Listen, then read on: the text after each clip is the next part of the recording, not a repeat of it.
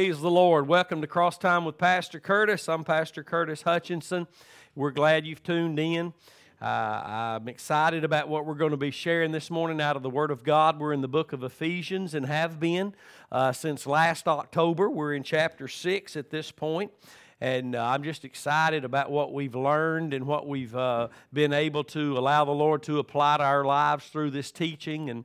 And I'm looking forward really to this next part. It's really one of my favorite parts, if not my favorite part of Ephesians, is this last part of Ephesians chapter 6.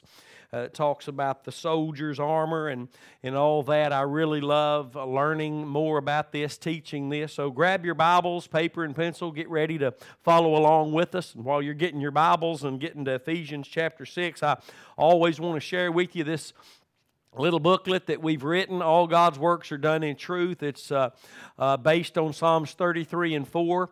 I promise you, if you'll get your copy, it'll bring much clarity to the Word of God. Some things you've not just been able to put your finger on, some things you've not understood. The Lord will open your understanding to the Scriptures. Just $15. Just send your check or money order to the address on the board, or you can hit the PayPal, the donate button on our website.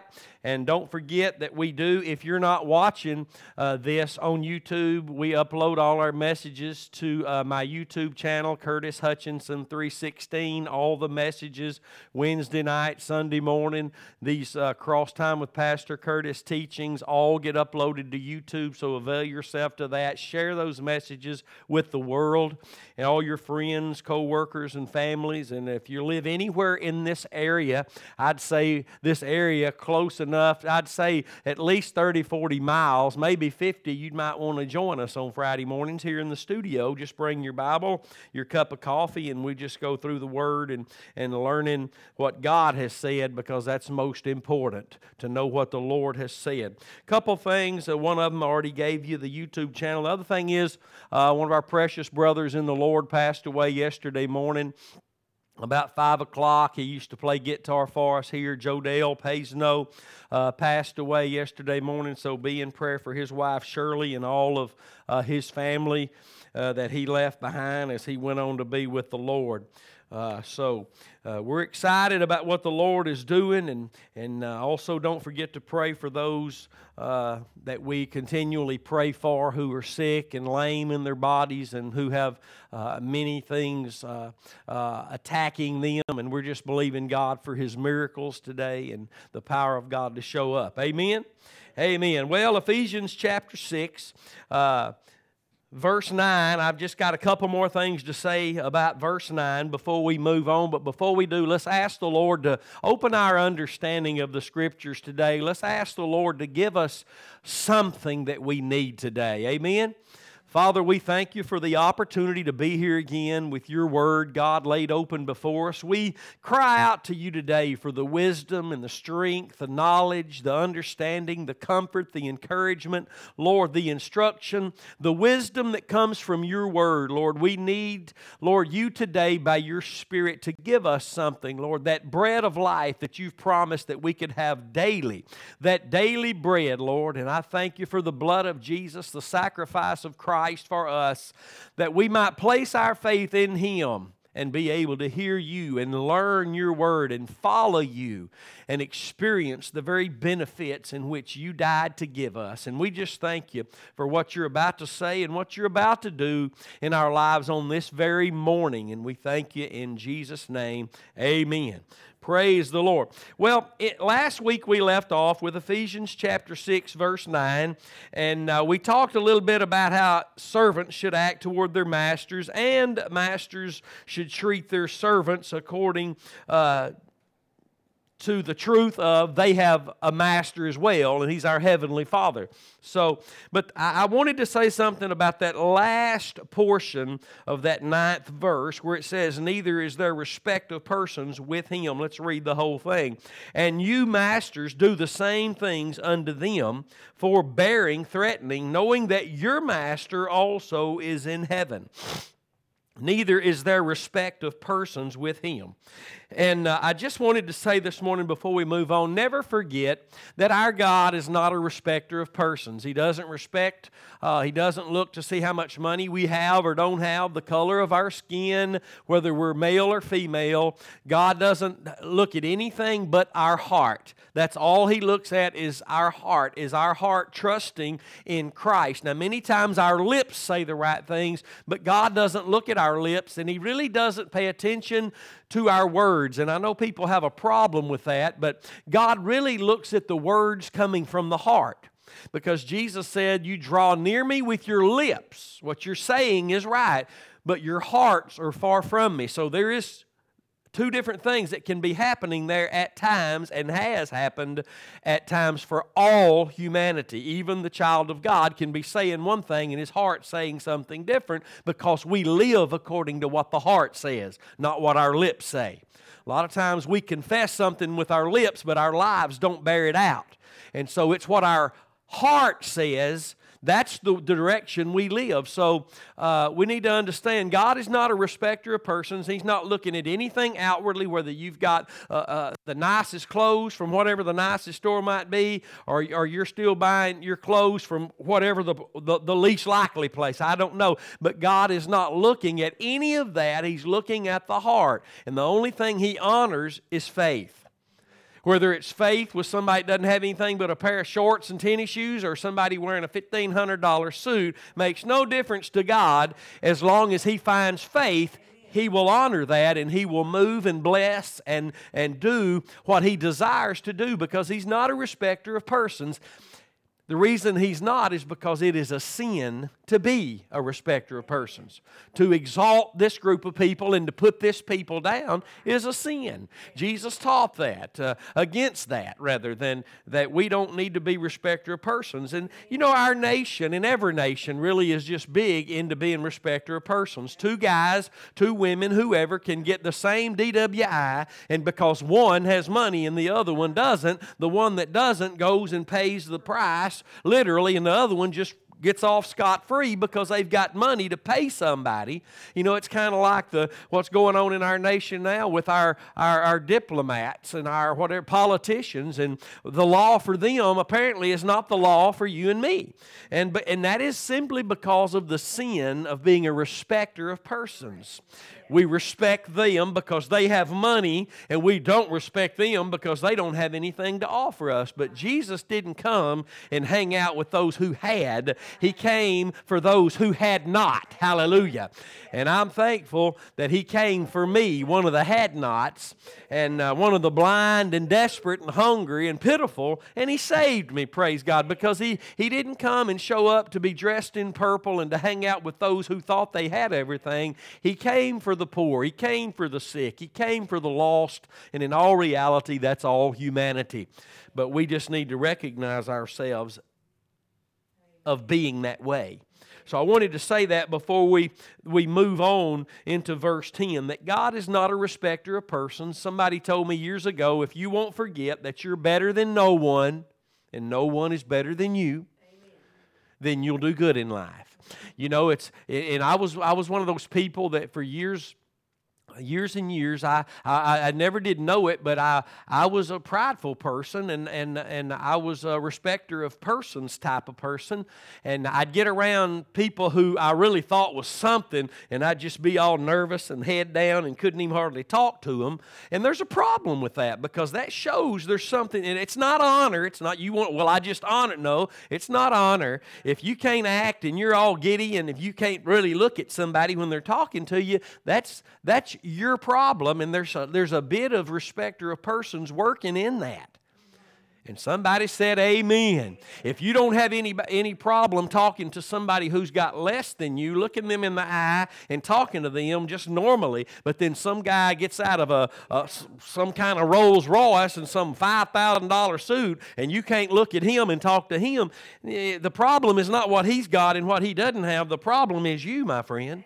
And I speak from experience. I was one of those, but once I began to learn the truth and walk in the truth, I began to see nobody's better better than me and I'm better than no one, because if we're walking in the faith, we can begin to see the way that the Lord sees, that we're all sinners that need a Savior. Hallelujah. No matter what they've got and they don't have, we're all going to be stripped naked. We came naked, we're leaving naked, and we're all going to stand before God with nothing except what we've done with Him.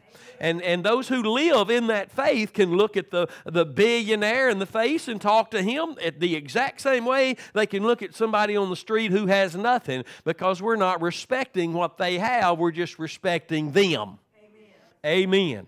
Praise God. Hallelujah. So that needed to be said. There's people that struggle with that, and if they would just get in the faith, walk in the truth, and that's the only place you can walk and see. We only see through the blood the reality of situations.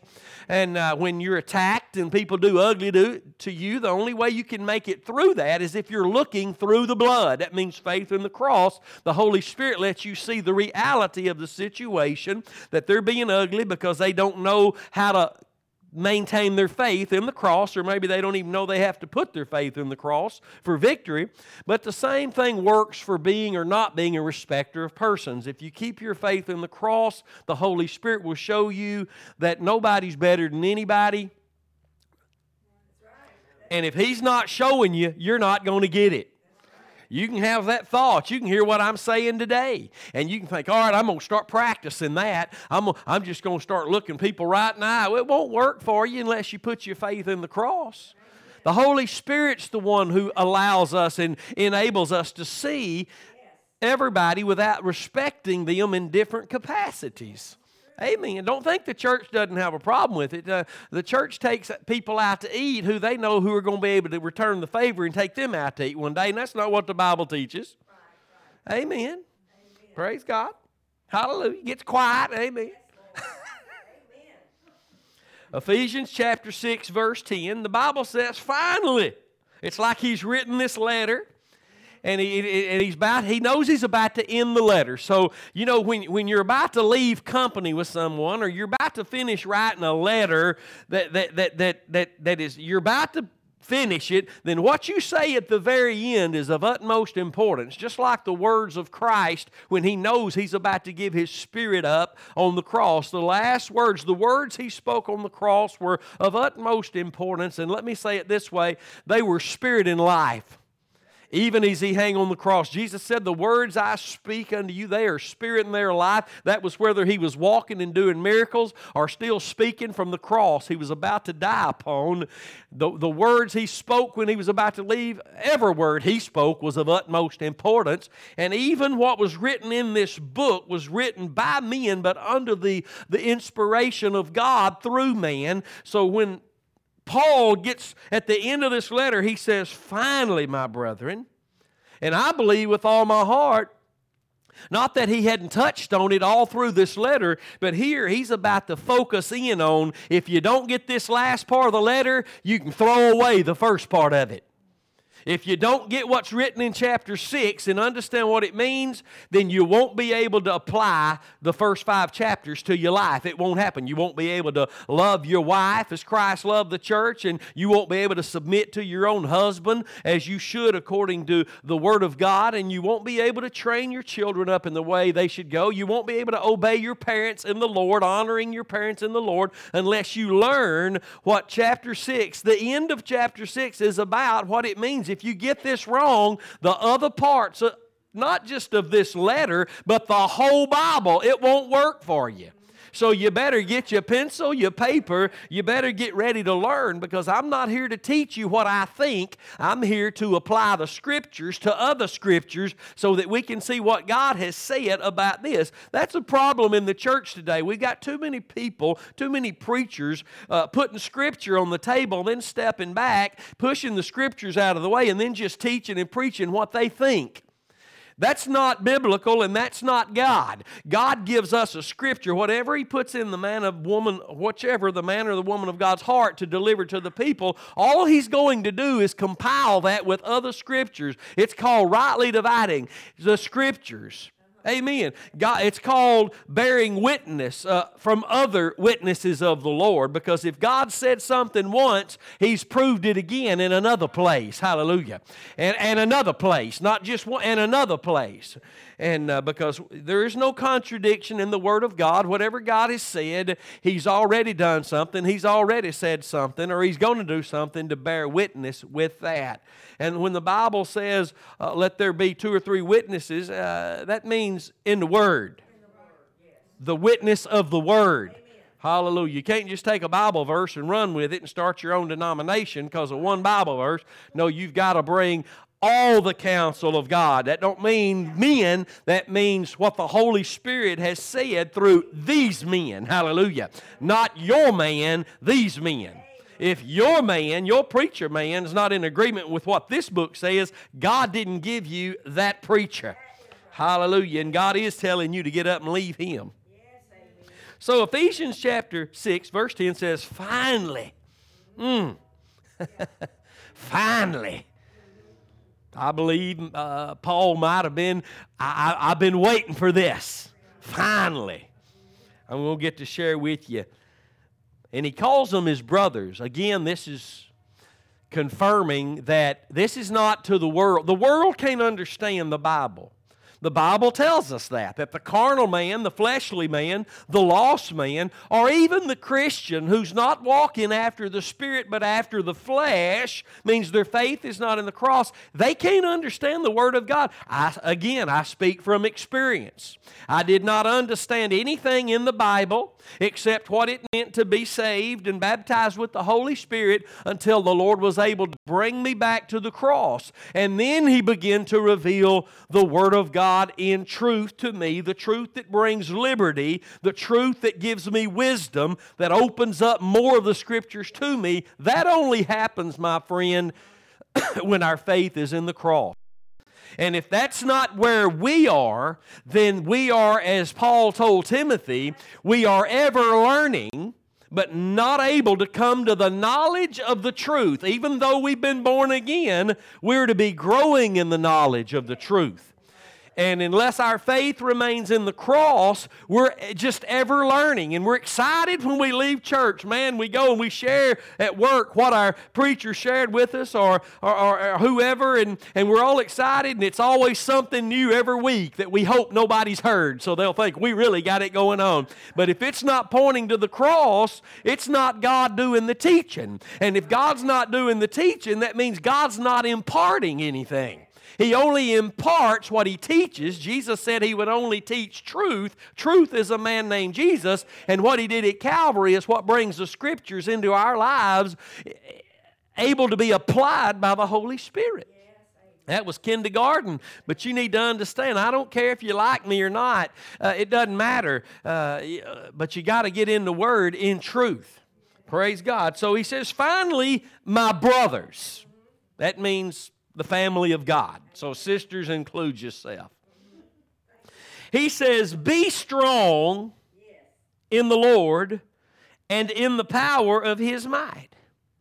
Now see, this one verse, if the Lord through Paul here is telling me to be strong, I know I can be strong. But I got to find out how. I can't be strong because I read the Scripture. Because the strength of the Lord is found in a place. And I must find that place and walk in that place, or I won't have the strength of the Lord. Watch this. Finally, my brothers, be strong. Where? In the Lord. And let me say something about that. And this is pretty awesome to me. In the Lord, as we taught here just a couple weeks back, the difference between being in Christ and Christ in us. Us being in Christ speaks of a place in heaven. He is there at the right hand of the Father. And us being in Christ speaks of Him representing us. Amen. We're perfect in Christ at the right hand of the Father. The book of Colossians teaches that we're to seek those things above. What? Christ at the right hand of the Father is our everything. He is my everything. And in Him, I am perfect. I'm complete. I'm without sin. I am holy and righteous and justified. I am everything. But you'd say, preacher, aren't you that here? I am called to walk in that here. And as Christ is in me, I'm here on the earth. I'm in Him. He's there. And it's not that He's not here too, because He is in me, because I'm here. And He's in me. But the difference is me being in Him there, Him representing me as being complete and done. But here I'm walking in what He's offered me, which is everything that He is. But I am not perfect here. I'm learning to walk in Him, in His perfection, in His righteousness, in His holiness, in His everything. See, so when I'm living for God, because my faith is in the cross, and I'm not if it's not, then it's the fruit not of Curtis, but the fruit of the Spirit. Amen. So in Him, being strong in Him means I'm drawing from Christ, and that only can happen if my faith is in the cross.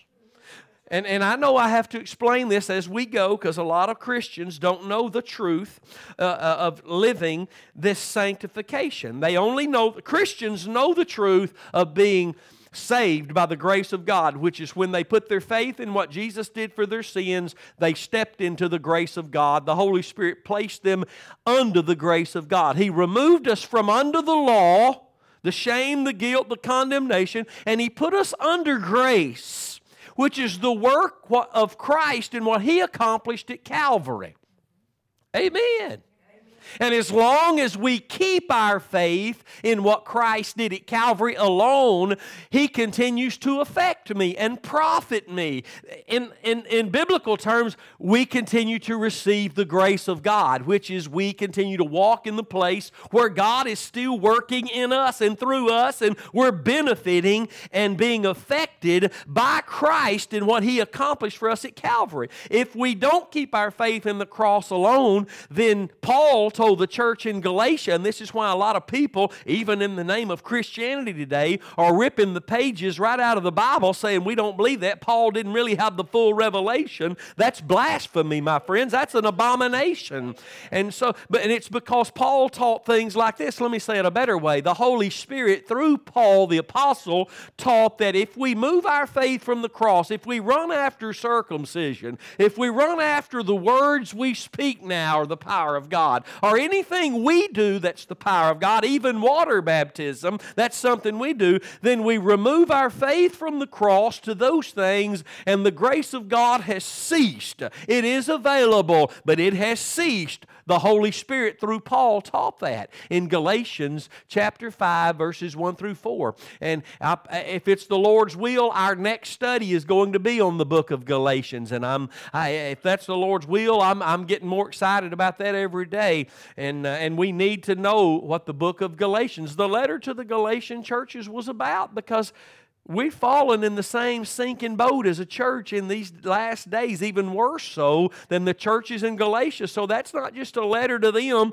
some 2,000 almost years ago, but it's a letter to anybody in that condition. Amen. So we need to stay tuned for that. So when he says be strong in the Lord, that's talking about our faith that got us in the Lord. In the Lord, our entrance place into the Lord was our faith in the cross, and we were baptized into His death. Romans 6:3 tells us that's how we entered Christ. Romans 6:17 explains it well. When we obeyed that form of doctrine that was delivered us, the message of the cross, the gospel of Jesus Christ, we were free from sin. We were then made free from sin and became servants of righteousness. Amen.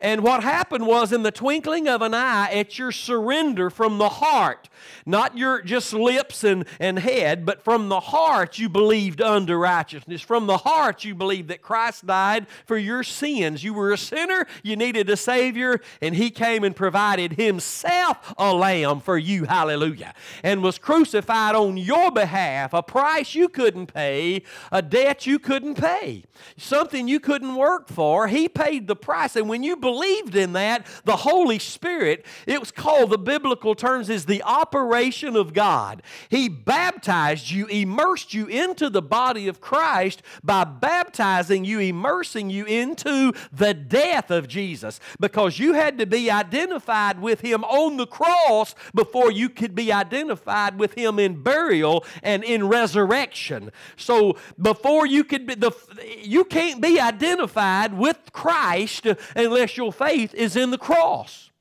That got you into Him. Now you have a new representative.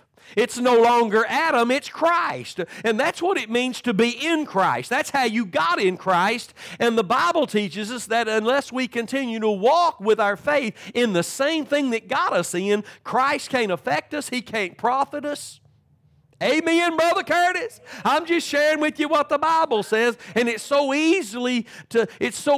easily removed from what we began in to get stuck in something else that's just so subtly grabbed a hold of us, because most of the time we begin to be a respecter of persons instead of a respecter of God above all. So when the Bible says, "Finally, my brethren, be strong in the Lord," that's talking about a place, because the joy of the Lord is my strength. Nehemiah, the prophet Nehemiah, tells us that the joy of the Lord is our strength. And the Bible in the New Testament tells us that Jesus endured the cross for the joy that was set before Him. So as long as my faith is in the cross, I don't have to beg my Heavenly Father for something that's already mine, strength. But I do have to keep walking in the faith that gives me the strength, because it does not just automatically come no matter how I live. The Bible teaches that. The Old Testament shows that. When they stopped believing in the sacrifice, then God would allow the enemy to come in, take them captive, and kill thousands and thousands of His people. Amen. And you might be thinking, well, that was just those that weren't really believers. And listen, the Bible teaches in Ezekiel that the same day they went to offer their children to false gods, they also came home and went into the sanctuary. So that is going on today in the church as well. God didn't honor it then, and He told Paul to write about it now in the New Testament, that many are weak, sick, and dying prematurely because they're not discerning the Lord's body. That means they're not just determined to keep their faith in the cross and nothing else. Books have good, pretty covers on them. They have catchy titles, but what they'll do these days is they'll point you away from the cross to things you need to be doing to find victory in your life, and they're just a big bag of lies. The cross is the answer. The cross of Christ is what allowed the Holy Spirit through your faith to give you that grace. That means to put you in what God was working in. Amen. Christ. Hallelujah. So when we see that little two-letter word, in Christ, it always points to Calvary, because there's where we were placed in Him, and it's the only way we can walk in Him is by that faith, no other faith. Never forget this. The faith that saves is the only faith that works. If you move your faith from the cross, your faith is no longer real. It no longer works. Even if you think it is, there will come a great devastation. Jesus taught, if that light that's in you really be darkness, how great is that darkness? So He says, finally, my brethren, be strong in the Lord and in the power of His might. And I wrote a little something extra here that says, in the Lord is His representation of us at the cross, but it's also to experience that. It's our faith in what He did to represent us at the cross, but it's also that true faith is our representation of Him here. True faith will bring about your representation of Christ. A faith that's not showing the fruit of the Spirit is not true faith. Is there anybody here? If your faith is not your representation of Christ, it is not faith at all. And no, we're not perfect. But people begin to know you now as Christ. Now, they might not call you Christ. They may call you some church freak, Jesus freak, religious, holy rote. The world's got their own names for who we are, but the Bible says we are disciples of Christ. We are Christians. We're followers of Christ. Amen. Because He loved us and gave Himself for us. That's the faith that works in our lives. So He says here, be strong in the Lord and in the power of His might. That word power, there's two words for that word power. One of them's great, one of them's dominion. You put them together and it's great dominion. God's dominion. You know, when God created Adam and put him in the garden and gave him everything, He said, look at it all. You're free to eat of all the trees in the garden. Just don't eat off that one. In the day you eat of that tree, you shall surely die, the tree of the knowledge of good and evil. But He says, you've also got dominion over every creeping thing, everything flying. The heavens is mine, but the earth I've gave to man. That's in the book of Psalms. The heavens are the Lord's, but the earth, He gave it to man.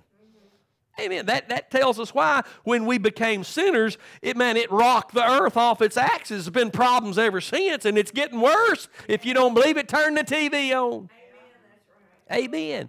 But as long as Adam walked and allowed God's dominion to remain over him, God's power, God's authority, God's everything to reign over him, then he had what God gave him. He had dominion over what God gave him. But the moment he allowed another voice to come in, lie to them, him and his wife, and deceive her and just flat out make him disobedient to God, then he moved himself from under the dominion of God, placing himself under the dominion and the authority and the power and the might of another authority. He lost his dominion. Yeah. Amen. It's the same way with Christians today. If we walk in the faith that saved us, then we will experience the power and the might of Almighty God. I didn't say you'd get everything you want. Faith don't bring everything you want. Faith brings everything God says you need. Not everything we say we need. Faith brings victory. Yes. Amen. Faith, the Bible says, when faith comes, faith overcomes. Amen. But what does faith overcome? The world, the devil, the flesh. Anything that's hindering your walk with God.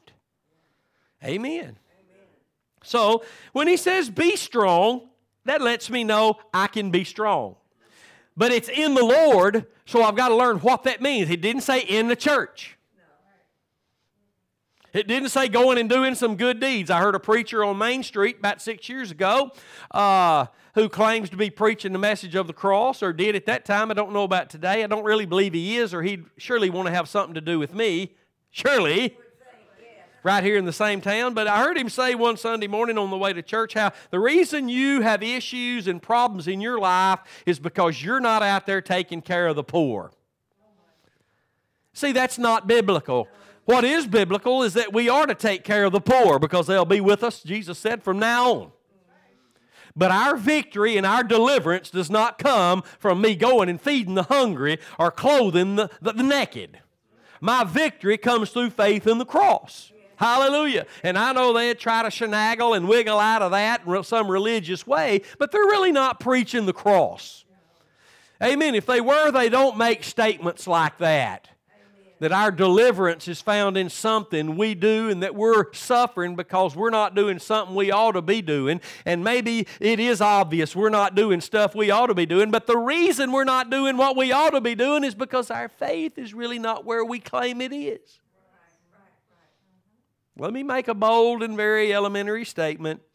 If your faith is in the cross, the Holy Spirit is leading you. Yeah. And that don't mean to move to this house, to that house. It means to bear out the fruit that He is producing in you. Amen. And you will tend to the needs of others. You will love those that hate you. There will be the fruit of Jesus Christ manifest in your life. Amen. But you don't go and do those things to get something from God. You do those things because you've already got everything from God. Hallelujah. So be strong in the Lord and in the power of His might. In the power of His might. And I shared with you the word power means great and it means dominion. And let me just read John chapter 1 verse 12. I love this because this is something that every Christian, you don't have to work for it. You do not have to work for the power of God. It's already been given to you. John, just John, not 1 John. John chapter 1 verse 12. The Bible says, but as many as received Him. Who's received Him? Those who have believed in His name, those who placed faith in what He did at the cross alone for salvation. There's no way to receive Him except through what He did at Calvary. No way to receive Him. To them He gave power to become the sons of God, even to them that believe on His name, which were born not of blood, nor of the will of the flesh, nor of the will of man, but of God. We were born of God. That means born again by the Spirit through faith in the cross of Jesus Christ. As many as have received Christ as Lord and Savior, He gave you power.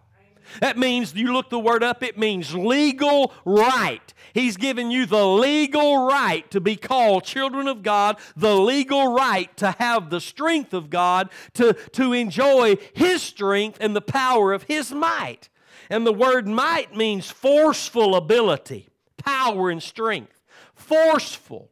This means when we place our faith in Christ and what He did at Calvary, the Lord forces His powerful force goes before us, opens doors, knocks the devil's hands off of us in places he's gripped us and held us. The force of the Holy Spirit. Now let me make this clear. The Holy Spirit won't make you live for God.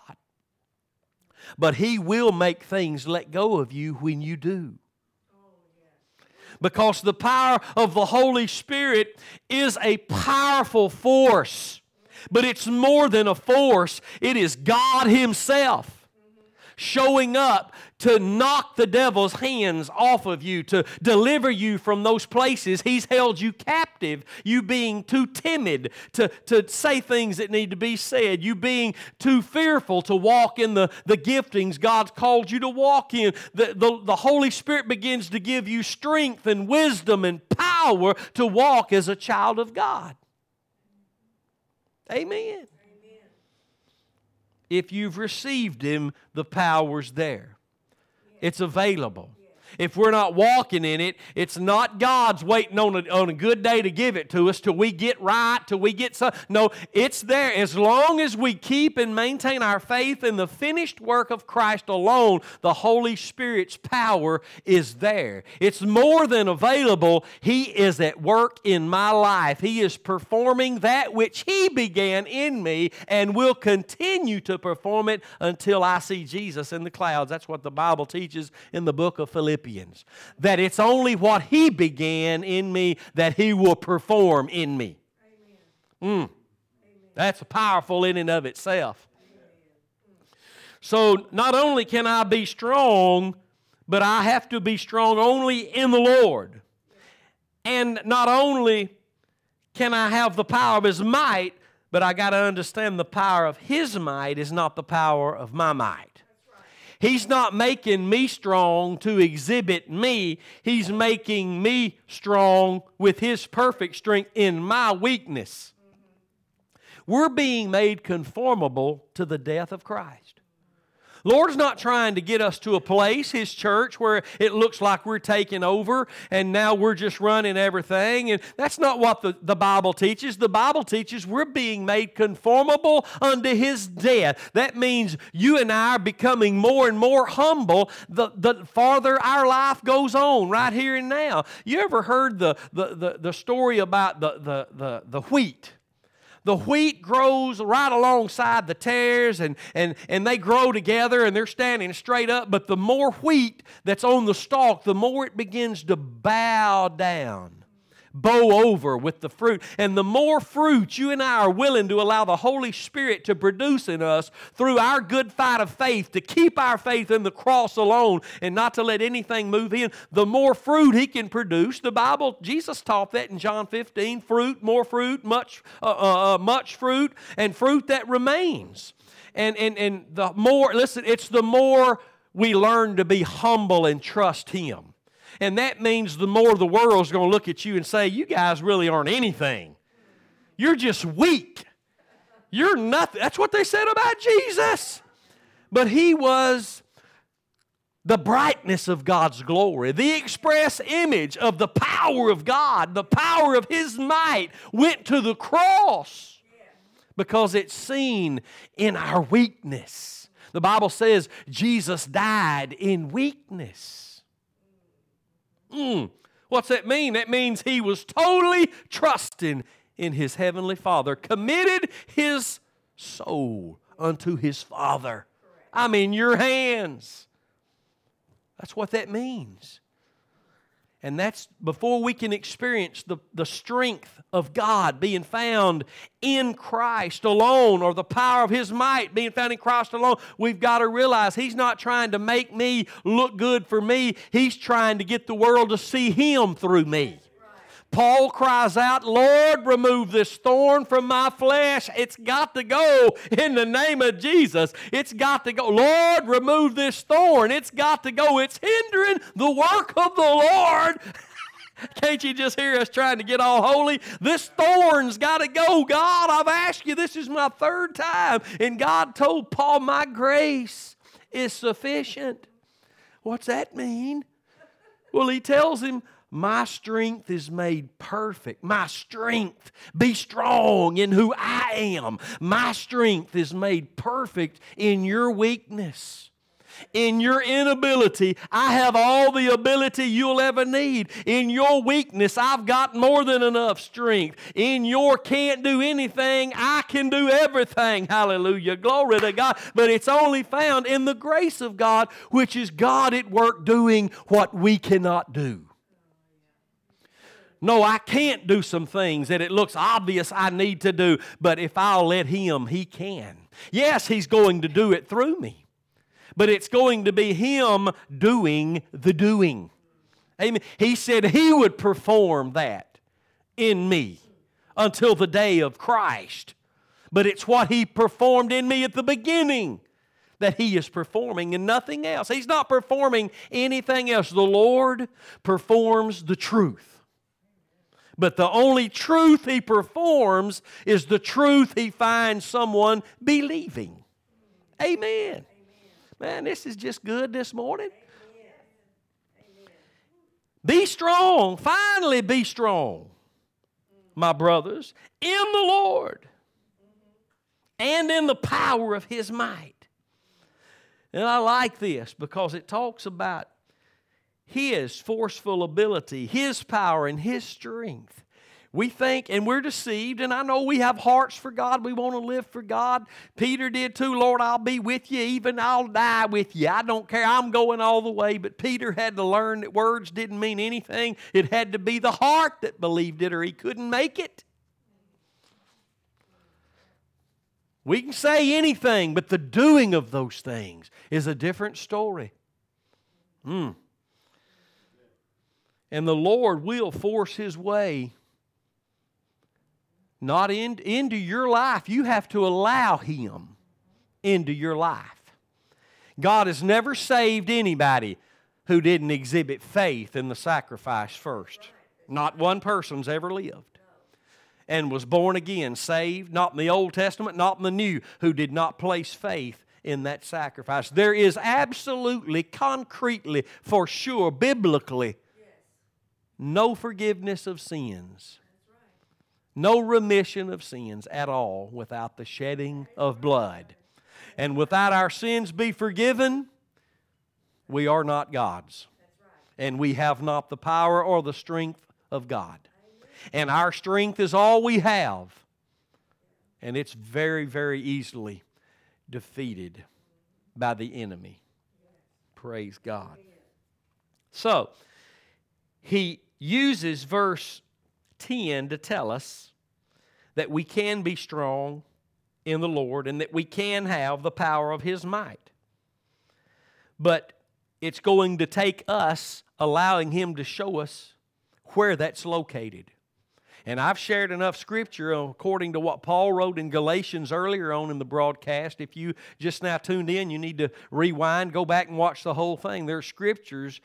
Forget what your preacher or your denomination say. Scriptures that plainly reveal, unless our faith is in the cross alone, we're on our own. We're on our own. Paul taught that by the power of the Holy Spirit to the churches in Galatia. If you leave the cross, you're on your own. That's true. Very true. It's not that the Lord's not available. It's not that He's not beckoning you come back. It's not that He no longer loves you, because He does. It's not that His mercy and grace is not there available to you. It's just that we're not walking in the place where we can receive it. We have to receive by faith. God does not force the blessings of what He has on us. He don't force it on us. What He forces is the enemy to remove his hands. He forces the enemy to let go. He forced alcohol out of my life. I didn't just decide to quit. I couldn't on my own. He forced that away from me by the power of His might. He forced those cigarettes out of my life. He forced those things that were contrary to His will out of my life. And you know the good news? He's still forcefully removing those things that do not belong in my life and that are hindering my walk with Him, my witness to everyone that I am His. He's still forcefully removing those things, because the enemy doesn't just let go. He has to be forcefully removed, but the only thing that removes him forcefully is my faith in what Christ did to defeat him. Amen. And then the Holy Spirit. It's like I just always imagine this in my mind when Jesus comes across the little lake there, or the little small sea there, and He gets out of the boat, and this guy that's living in the graveyard because he can't live anywhere else, the Bible says chains can't even hold him. He had 2,000 or more demons living in him. That means Satan controlled him, completely consumed him, living out there naked as a lunatic. Chains, he'd break the chains. He couldn't live in town. He had no telling what he'd do in town, but he lived in the graveyard among the dead because he was dead in sins and totally controlled by Satan. And when he come running up to Jesus, I know this is not written in the Word, but I just have to think, Jesus said, "I don't think so." I don't think so. And Jesus just forcefully removed the grip of Satan. Satan don't just say, "Hey, I'll go today." Jesus makes him go away. Jesus made the devil a defeated foe through His death on the cross. Hebrews 2:14. Not His resurrection, His death. He defeated him. And when our faith is in the death of Christ, the chains begin to fall. Hallelujah. The deceptions begin to fall away. Alcohol goes, cigarettes go, lying goes, gambling goes, cheating goes, jealousy, envy, strife, malice, fornication, all sorts of perversions. Sin in general begins to leave me. I remember telling the Lord, I thank God I've given up pot. And I didn't give it up. He took it away. Well, I gave up drink. No, you didn't give it up. He took it. Hallelujah. Amen. You gave up what you'd been believing in and placed your faith in the cross, and then He began to take things away from you. Oh, we still like to boast. Yeah, I gave it up. I can't believe you hadn't given it up. See what we do? I didn't give anything up. I gave up what I had my faith in and put it back in Him and what He did at Calvary. And then He began to take away. The Lord giveth and the Lord taketh away. Hallelujah. It ain't Curtis or the preacher taketh away. The Lord gives and the Lord takes away from that which is hindering what He's attempting to give. Glory be to God. Hallelujah. You're listening to me today and you know there's some things that need to be taken away. Don't condemn yourself. Just keep walking in this faith. Just keep your faith in the cross, the place where Jesus died and defeated the devil who's lied to us and made us do this and made us do that. The devil can make you do certain things he wants you to do. So the old adage or the old whatever it was from the Flip Wilson guy back in the 70s who had his own show, the devil made me do it. The devil can make you do stuff. But he can't make anybody do anything whose faith is in the cross. Amen. So, y'all didn't let me get too far today. And I believe Paul was stuck here too. Finally! My brothers, be strong in the Lord, not in your denomination, not in prayer, not in the Bible, not be strong in the Lord, that place that you were baptized into, the Lord. And when you walk in that place, you're going to find the power of God. You're going to find His strength. You're going to find the power of His might at work in your life. Him performing the victory and the liberty of the truth that you keep believing. Jesus taught when you know the truth will make you free. It's the truth that makes you free. Only the truth. So if there's things in our lives, and there are, that we need to be free from, Jesus taught it's only knowing the truth. That ain't in your head, my friend. Adam knew his wife and she conceived. This is eternal life, John 17:3. This is eternal life, that they know the one true God and His Son, Jesus Christ, whom He sent. So there's something about that word know. Praise God. Knowing Him is a walking with Him. Be strong in the Lord and in the power of His might. Then what he does here in verse 11, he begins to explain here how this is experienced. How this is experienced. But what he uses is, here again, even in the New Testament, symbols that point us back to Calvary. Everything in the Old Testament pointed to the cross. I know we have a lot of new viewers online, and I've explained this many times, but I want to do it again this morning. Just say the cross of Christ is right here in this point in time in history. And the light from heaven has always shined on Christ and what He would accomplish right here on this day at Calvary on the cross. Everything in the Old Testament, the first promise that God rushed into the garden and gave Adam and Eve, and the judgment He pronounced on them and the devil, and the promise He offered to the man and the woman, all was based on, it all came through the cross to them. Everything in the past up to the cross that God said or God did, He spoke it through the cross to them. Everything. Every battle that was won, every victory, every ounce of prosperity, all the blessings of God that He would give His people, He did it. He spoke it and operated still, even under the Old Testament, through the sacrifice. And as long as they honored in symbol and type what He gave them that pointed to what He would one day do, then He honored them. He blessed them. He said it this way in Deuteronomy. He listed all the blessings and said, "This is all yours if you hearken unto my voice. If you obey me, then all these blessings I will pour out upon you. But if you won't listen to me, then the cursings will come. You will be cursed." He lists all the cursings. And Jesus shows up and said all those writings in Luke 24, 44 through 46, and John 5 and 39, and other places in the New Testament, Jesus said the Scriptures were concerning Him. So that means God spoke through what His Son would do on the cross into those, that's what the prophets prophesied about.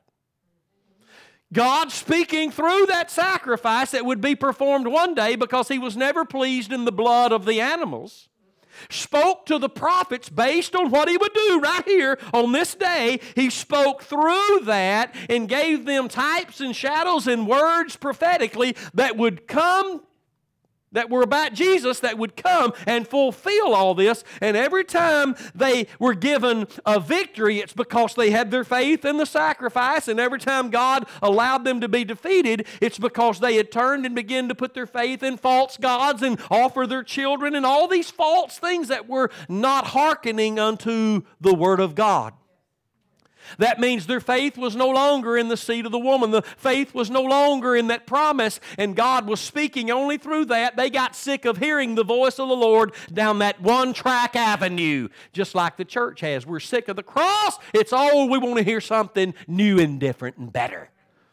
There is nothing more new and more better and more fulfilling and more needed in our lives than the finished work, the truth of the cross of Jesus Christ in our lives. Because in the Old Testament, God spoke through, and God speaking through what His Son would do, it all portrayed what He would do on that day, and it was all types and shadows.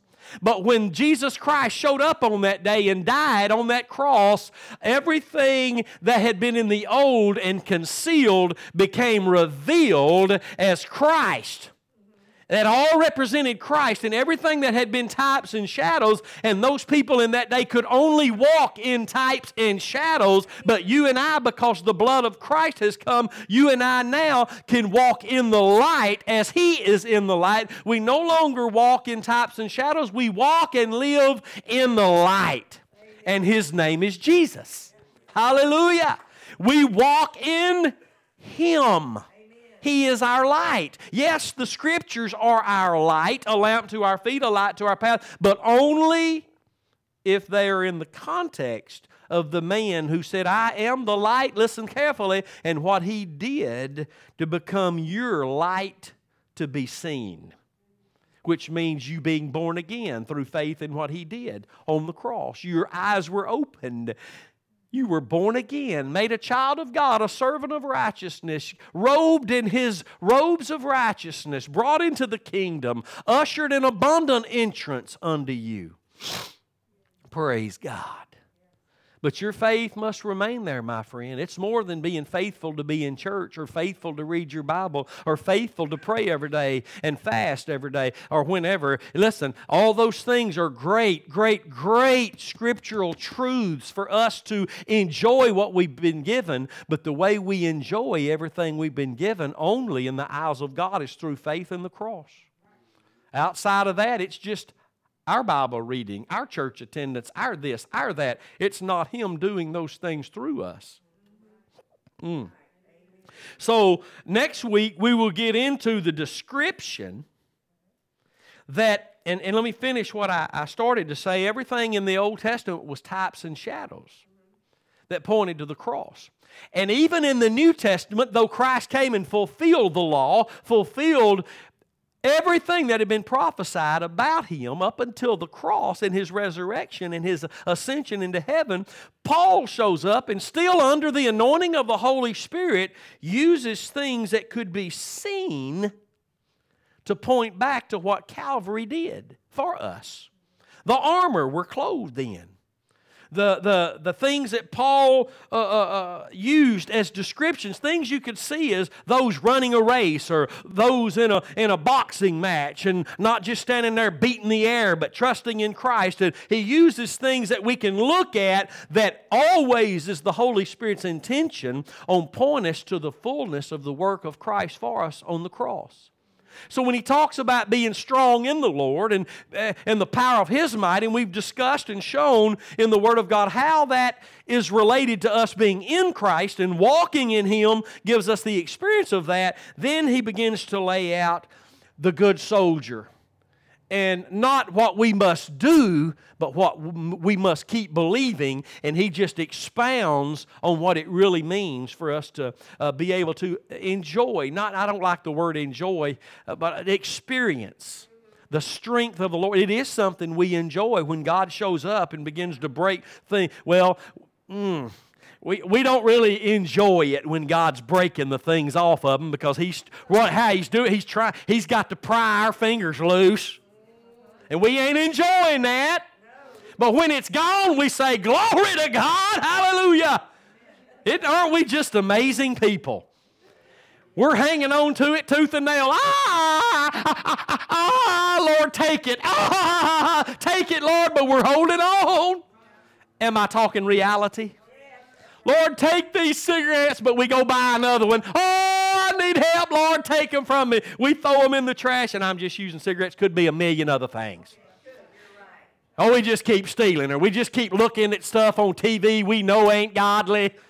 Whatever it is. Oh, deliver me, Lord. Take it. Oh, hallelujah. And as long as your faith is in the cross, you're going to wake up one day and it's going to be gone, even though you're fighting tooth and nail. Lord, take it. Let go of it. Take it. Let go of it. Take it. Oh, take it. It's I'm saying this because we don't enjoy the process. What we enjoy is that deliverance that comes. And we finally let go. You know, wrestling with the Lord over things in our lives that are not right, it's grieving the Holy Spirit. It's grieving to Him. And those who have an awareness of His presence and their faith is really in the cross, not just lip service, but they're desiring to now represent Him, to show forth His praises. That every person I know needs to know I serve God. I'm not here just a church pew-sitting person or a pulpit-standing preacher. I'm here to serve God, and I want you to know it. Hallelujah. And that happens as we love each other and we do the things God's called us to do because we're already saved, not to get saved. And because we've learned the secret of the Lord. See, it is a secret, but it's been revealed. It's no longer... God no longer desires that what He's offering you and the way to experience it be a secret to you. Amen. He's revealed His secret through the cross of His Son, Jesus Christ.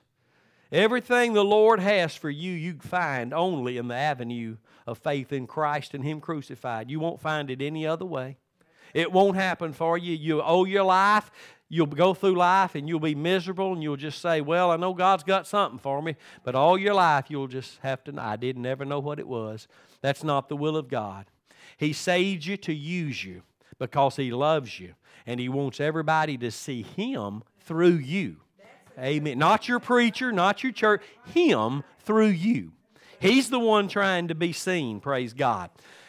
Lord, bless the people. Give them the boldness to share this teaching online. Lord, give them the boldness to help their families into this truth. Lord, reveal it to them as they share it. We just praise You for this time we've had this morning. We pray for a greater revelation of Jesus as the days go on. We ask it in His name, and everybody said amen. See you right here next week. God bless you. We love you.